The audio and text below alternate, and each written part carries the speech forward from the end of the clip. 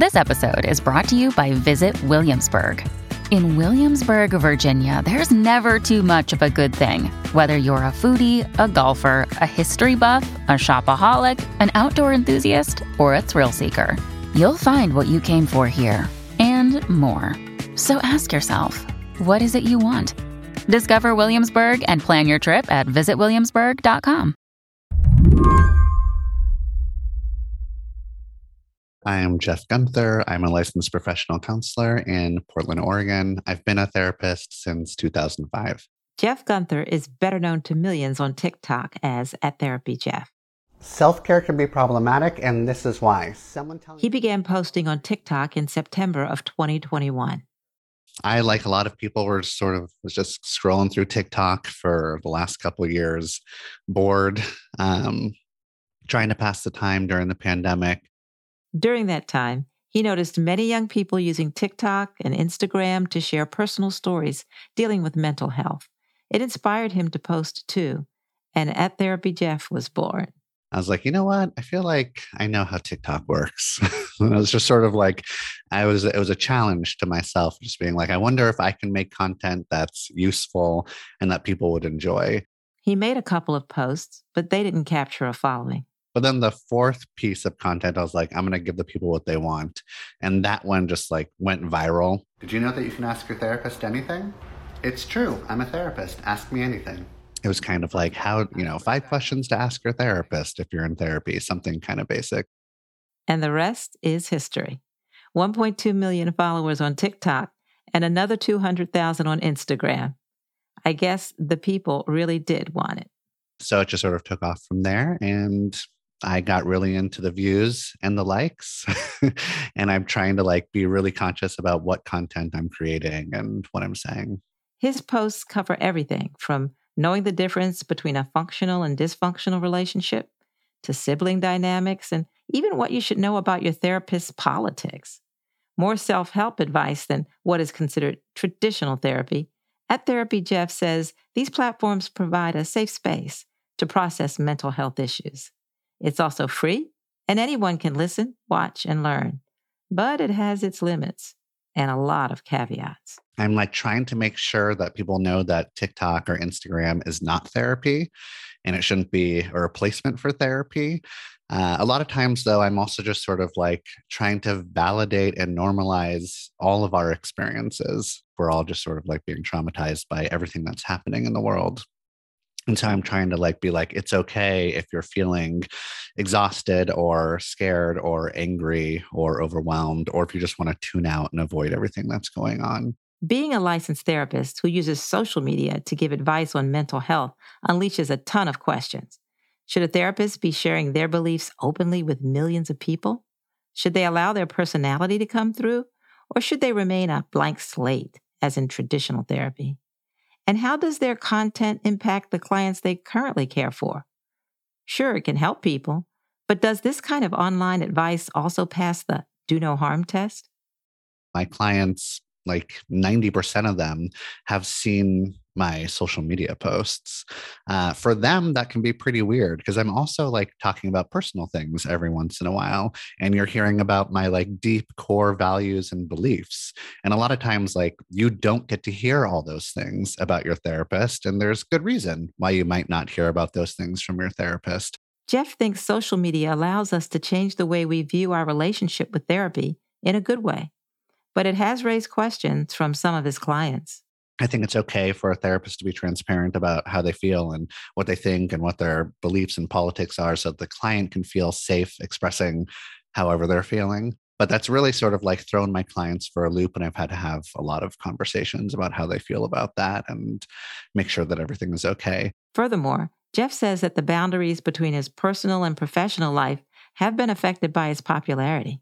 I get dozens, hundreds of messages every day, every week with people being like, here's my problem. What can you do? Can you help me? Can you be my therapist? And so, yeah, it's really blurred this sort of line of them just sort of reaching out or thinking that it's appropriate to reach out to any therapist on social media when that's not, I can't respond to those. I just don't have enough time in the day. And it's also unethical and not okay for me to do that. But at Therapy Jeff also says his posts have sparked people to seek out help in real life. I've gotten so many messages from people being like, oh, I like your vibe. I like what you're doing. I like what you're saying. It inspired me to go find a therapist. The social media has become this like hub, or partly at least, where it's not just like doom scrolling, but you can actually feel a little better, be a little bit more conscious or aware of how you're thinking and how that's affecting your life. For all its potential good, there are lingering questions. Is social media really a place to share, consume, and advise on mental health? Today on the show, is social media breaking down barriers for therapy or simply creating more confusion and problems? I'm Mary C. Curtis, filling in for Lizzie O'Leary, and this is What Next? TBD, a show about tech, power, and how the future will be determined. Stick with us.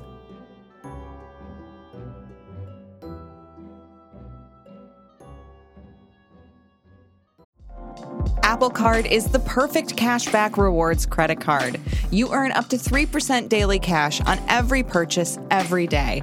That's 3% on your favorite products at Apple, 2% on all other Apple Card with Apple Pay purchases, and 1% on anything you buy with your titanium Apple Card or virtual card number. Visit apple.co/card calculator to see how much you can earn. Apple Card issued by Goldman Sachs Bank, USA, Salt Lake City branch. Subject to credit approval. Terms apply. When you need mealtime inspiration, it's worth shopping Kroger, where you'll find over 30,000 mouth-watering choices that excite your inner foodie. And no matter what tasty choice you make, you'll enjoy our everyday low prices, plus extra ways to save, like digital coupons worth over $600 each week. You can also save up to $1 off per gallon at the pump with fuel points. More savings and more inspiring flavors make shopping Kroger worth it every time. Kroger, fresh for everyone. Fuel restrictions apply. The dawn of COVID saw an uptick in mental health content creators like Jeff. With a shared experience of a global pandemic and everyone being forced inside, people took to social media to share their thoughts and anxieties, finding communities with similar experiences. Lindsay Lee Wallace recently wrote about the growing trend of mental health content creation for State of Mind, a new partnership of Slate and Arizona State University on mental health. She points to COVID as a catalyst for the movement. Certainly the pandemic pushing everybody inside and pushing everybody even more online than we already were created a moment where a lot of people needed mental health help, and also a moment where a lot of mental health professionals couldn't see their clients in person anymore and were already trying to figure out how to do regular therapy online. So social media became a more natural extension of ourselves. And then for those people, probably a more natural place to start sharing that information as well. Social media makes it easier than ever to spread mental health and wellness. But social media is also like the Wild West, with no limits and boundaries. You can't talk about, mental health information on social media without talking about accessibility and the lack of accessibility of mental health resources and traditional therapy. So a lot of that information that's online now, people who might otherwise never have been able to access it can now, but there is also obviously a lack of regulation and a lack of oversight to who is sharing what and who is accessing it. You kind of never know exactly what video is going to reach a whole lot of people and whether that's going to be exactly the one that has all of the appropriate context and all the appropriate disclaimers for an audience of millions of people who have vastly varying mental health situations and needs, and will all understand it from a different place. It's interesting you're talking about the different needs, because it seems like the goal in social media and therapy, there might be a conflict, because this sort of reads like content creation in the form of therapy. And when we think about content creation, we think about following trends and building an audience and all of those things. So does this mindset affect the kind of care that a therapist provides? There have always been therapists who had, more public personas. There's Dr. Ruth, and there's, for better or for worse, Dr. Phil. The idea of somebody with a more public platform discussing mental health topics has always been with us. And while people turning to social media are going to have sort of a different experience of that.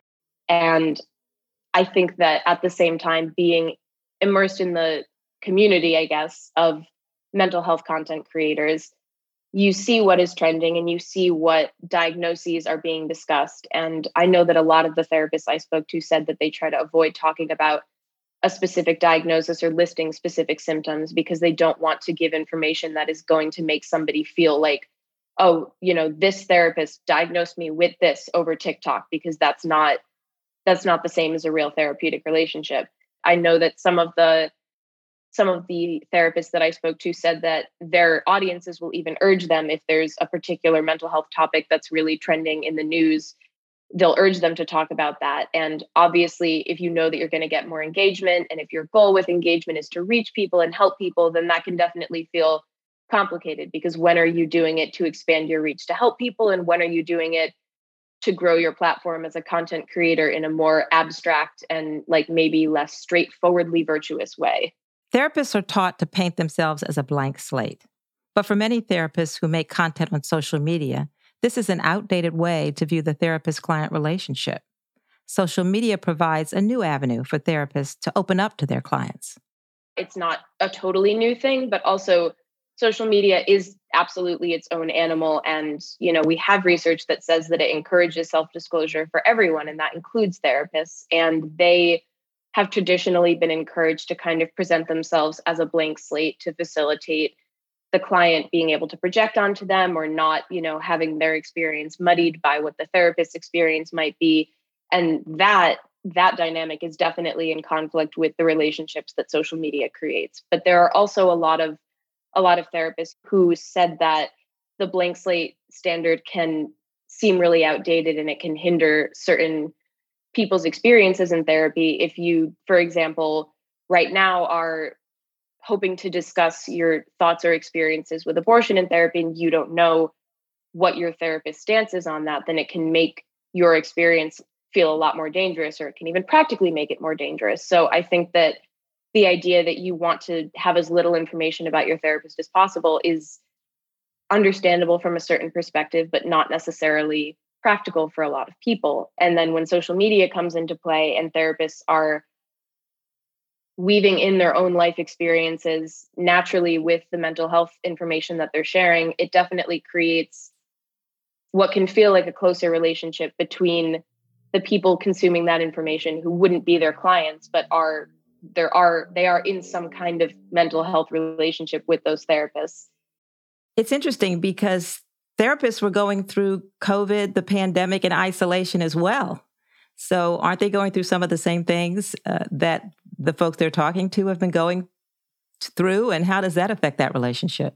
That was a point that when I spoke to Wale Okurai, who is also a therapist who is kind of, she said she's kind of wary of TikTok, but she does share information on Instagram, that she brought up that this is a moment of immense shared experience beyond what is generally the case for therapists and their clients. So it was kind of like a leveling of the playing field in a really massive way between therapists and the people seeking therapy from them, that created sort of the beginning of is this blank slate standard even reasonable at all, if we can all acknowledge that we're experiencing this terrifying thing at the same time? How could I expect my therapist to act like it's not true? And I think that for therapists to know that their clients understand that that's something they're experiencing too, I think can make it a lot easier to know that your therapist is also a human being. Your therapist is a person for whom this is their job, and jobs can be very overwhelming and stressful. We all experienced, the way that the workplace shifted with the pandemic, and that is also true for the person who is trying to support your mental health. Is there evidence that social media therapy is effective? Are there stories of it really helping someone with their mental health? Or on the other hand, I guess you could say, or harming them to either? All of the therapists who I spoke to were very quick to draw the distinction of social media is not therapy. And they, want to make sure that they have that disclaimer to protect people who see their content and to protect themselves, because you can't create, the traditional therapeutic relationship that you need to have address somebody's own specific problems or own specific situation over social media where you don't have a personal relationship with individual people, and also where you're not being compensated for your time by individual people. It's purposefully less specific information that hopefully might inspire people to connect with resources or with a therapist if that's within their means. But at the end of the day, it's not as, tailored to you.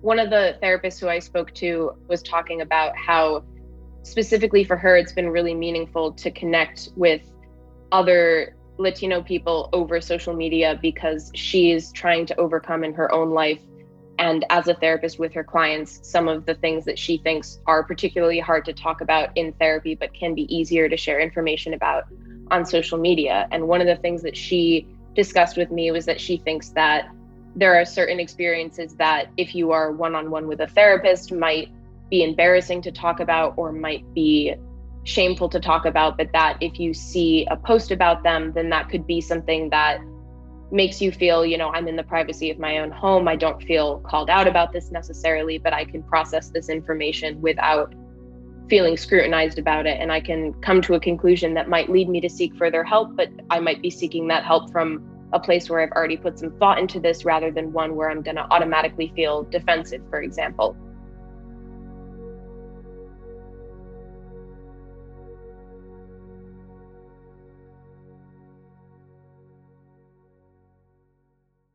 This episode is brought to you by Progressive Insurance. Hey, listeners, whether you love true crime or comedies, celebrity interviews, news, or even motivational speakers, you call the shots on what's in your podcast queue, right? And guess what? Now you can call the shots on your auto insurance, too. Enter the Name Your Price tool from Progressive. The Name Your Price tool puts you in charge of your auto insurance by working just the way it sounds. You tell Progressive how much you want to pay for car insurance. Then they'll show you a variety of coverages that fit within your budget, giving you options. Now, that's something you'll want to press play on. It's easy to start a quote, and you'll be able to choose the best option for you fast. It's just one of the many ways you can save with Progressive Insurance. Quote today at Progressive.com to try the Name Your Price tool for yourself and join over 28 million drivers who trust Progressive. Progressive Casualty Insurance Company and Affiliates. Price and coverage match limited by state law. There's some tricky questions to address in mental health content on social media. How do you apply the ethics of the profession to an unregulated space? The American Psychological Association did release guidelines on how to conduct yourself on social media as a mental health professional, but they're a bit dated. The guidelines that they released are not terribly relevant to the current social media landscape. They're not terribly relevant to the actual issues that people might be encountering. If they're trying to share mental health information online, they don't mention Instagram or TikTok. The main example that they give is this website, chronology.com, which their copyright was last updated in 2013. No one has updated that site or its Facebook page or anything since 2016. But these guidelines, point to this website, which at one point in time does appear to have been, a meaningful place for people to connect and share information about Crohn's disease and sort of some other autoimmune disorders as well. But it's not functioning that way now. And the fact that these guidelines from the APA would point to this website as its main example sort of give me the sense that they're not as in touch as they should be. While social media does remove some of the barriers to accessing mental health resources, giving people and communities new outlets and opportunities, it's far from a perfect solution. I definitely think that it's a pro and a con. I know that's like a cop-out answer. If you think about who is on TikTok and Instagram, it's going to be young people, and it's going to be young people from, many more walks of life than have historically been able to access therapy. But the people who they're going to find sharing information on those platforms are going to have been subject to the same algorithmic forces that decide who does the best on those platforms generally. So it has been pointed out many times that white creators tend to do better on TikTok and Instagram than Black and brown creators. And if you are a, person who relates to their experiences and you find them on social media and that connects you with mental health information for the first time, then that might be more useful for you than if that's not your identity and those are the only therapists whose information you come across because that's what the algorithm is selecting for. But of course, that's not going to be the only experience. And there are many people for whom, finding mental health information on social media from somebody whose identity they do share or from somebody whose identity they don't has still started their, even if it didn't lead them to connect with a therapist necessarily, it started their experience of paying more attention to their own mental health, which is still, it's meaningful and it's important. And let's face it, in a healthcare system where people pay exorbitant fees, mental health advice on social media is free. But I think that in terms of, the biggest barrier or one of the biggest barriers to accessing therapy that I've had and that people I know that I've talked to have had is just that it's very expensive. Navigating your insurance can be a minefield. Therapists are extremely booked out right now. And social media doesn't help with those things. It doesn't make therapy more affordable and it doesn't give therapists more availability. So I think that if it's, a lot of the therapists who I spoke to described it as a really great starting point for people to become interested in pursuing, understanding their own mental health better and getting help. But a starting point doesn't take you anywhere if you still can't afford therapy or you still can't afford to connect with whatever resources are going to be most helpful for you. Yeah, it's not that magic solution to all the problems. Now, of course, when you talk about social media, you got to talk about the disinformation problem.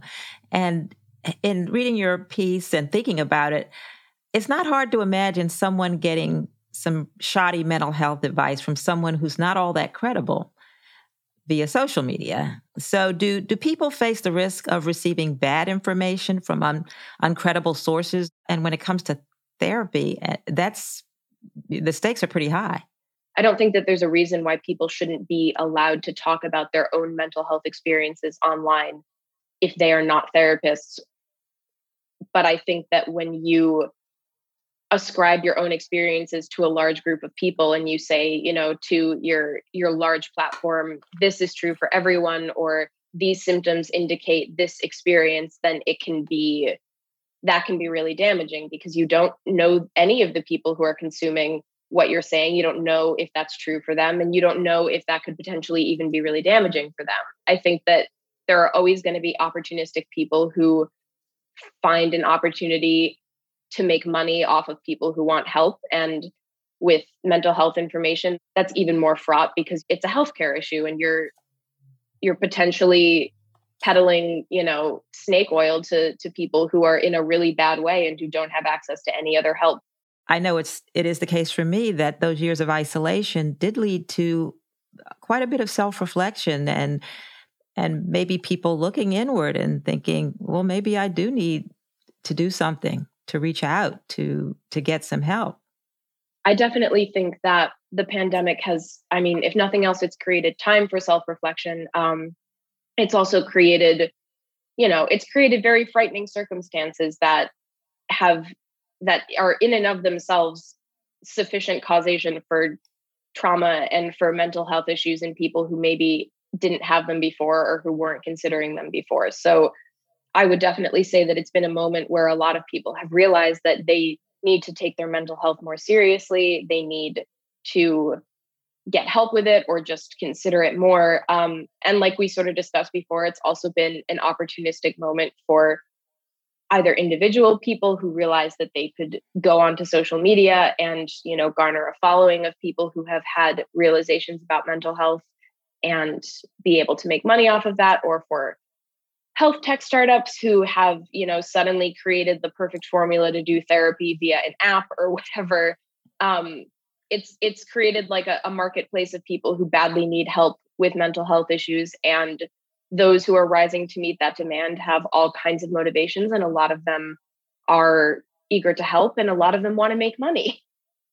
Yeah. And I think what you've just said, you got to realize we're not going back. Yeah. So since we aren't, how do we navigate this? I always want to point toward the future solutions. How do we navigate providing healthcare and using social media responsibly? What do you think? I would say that making sure that the person you're getting your information from is qualified is That's important. It's not the only step because there are people who can have all kinds of letters after their names who still might be taking advantage of you or not sharing information that is going to be helpful for you specifically. It's always going to be important to be critical of what you're looking at on social media, whether it's pertaining to mental health or any other topic. So bringing that critical lens to mental health information on social media while you're also allowing it to, give you tips if you need those tips, or, letting you say, this doesn't apply to me, this isn't helpful for me, and scrolling by it, or, blocking an account that is sharing stuff that for you is not helpful.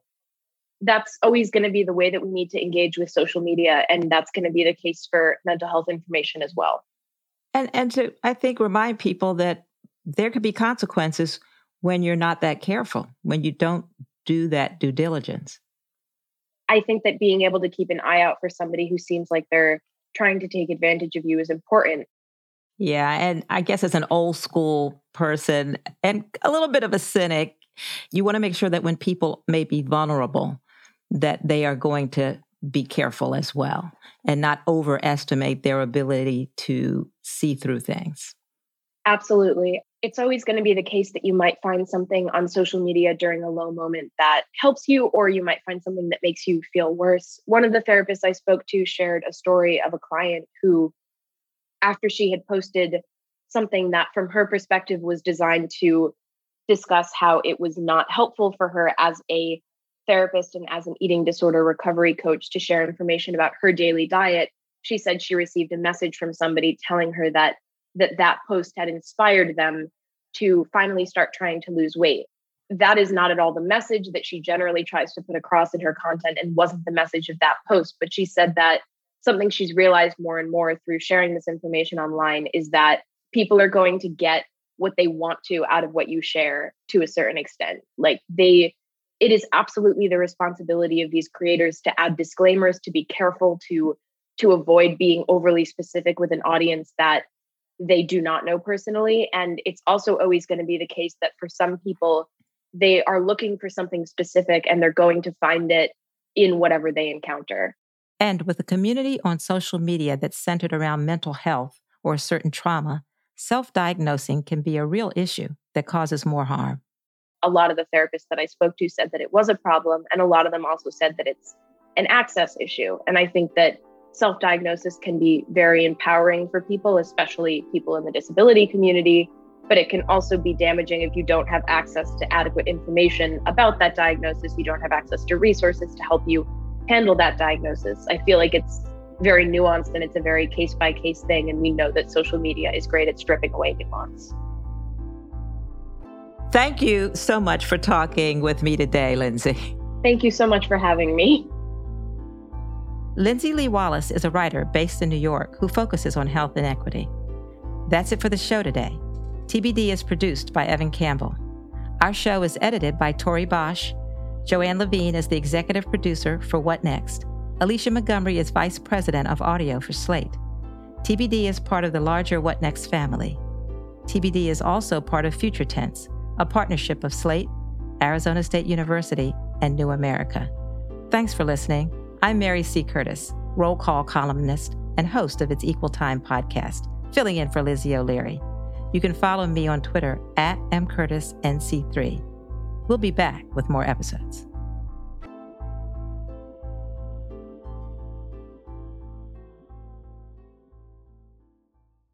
Hello, it is Ryan, and we could all use an extra bright spot in our day, couldn't we? Just to make up for things like sitting in traffic, doing the dishes, counting your steps, all the mundane stuff. That is why I'm such a big fan of Chumba Casino. Chumba Casino has all your favorite social casino-style games that you can play for free anytime, anywhere with daily bonuses. That should brighten your day a little. Actually, a lot. So sign up now at ChumbaCasino.com. That's ChumbaCasino.com. No purchase necessary. VGW Group. Void where prohibited by law. See terms and conditions. 18+.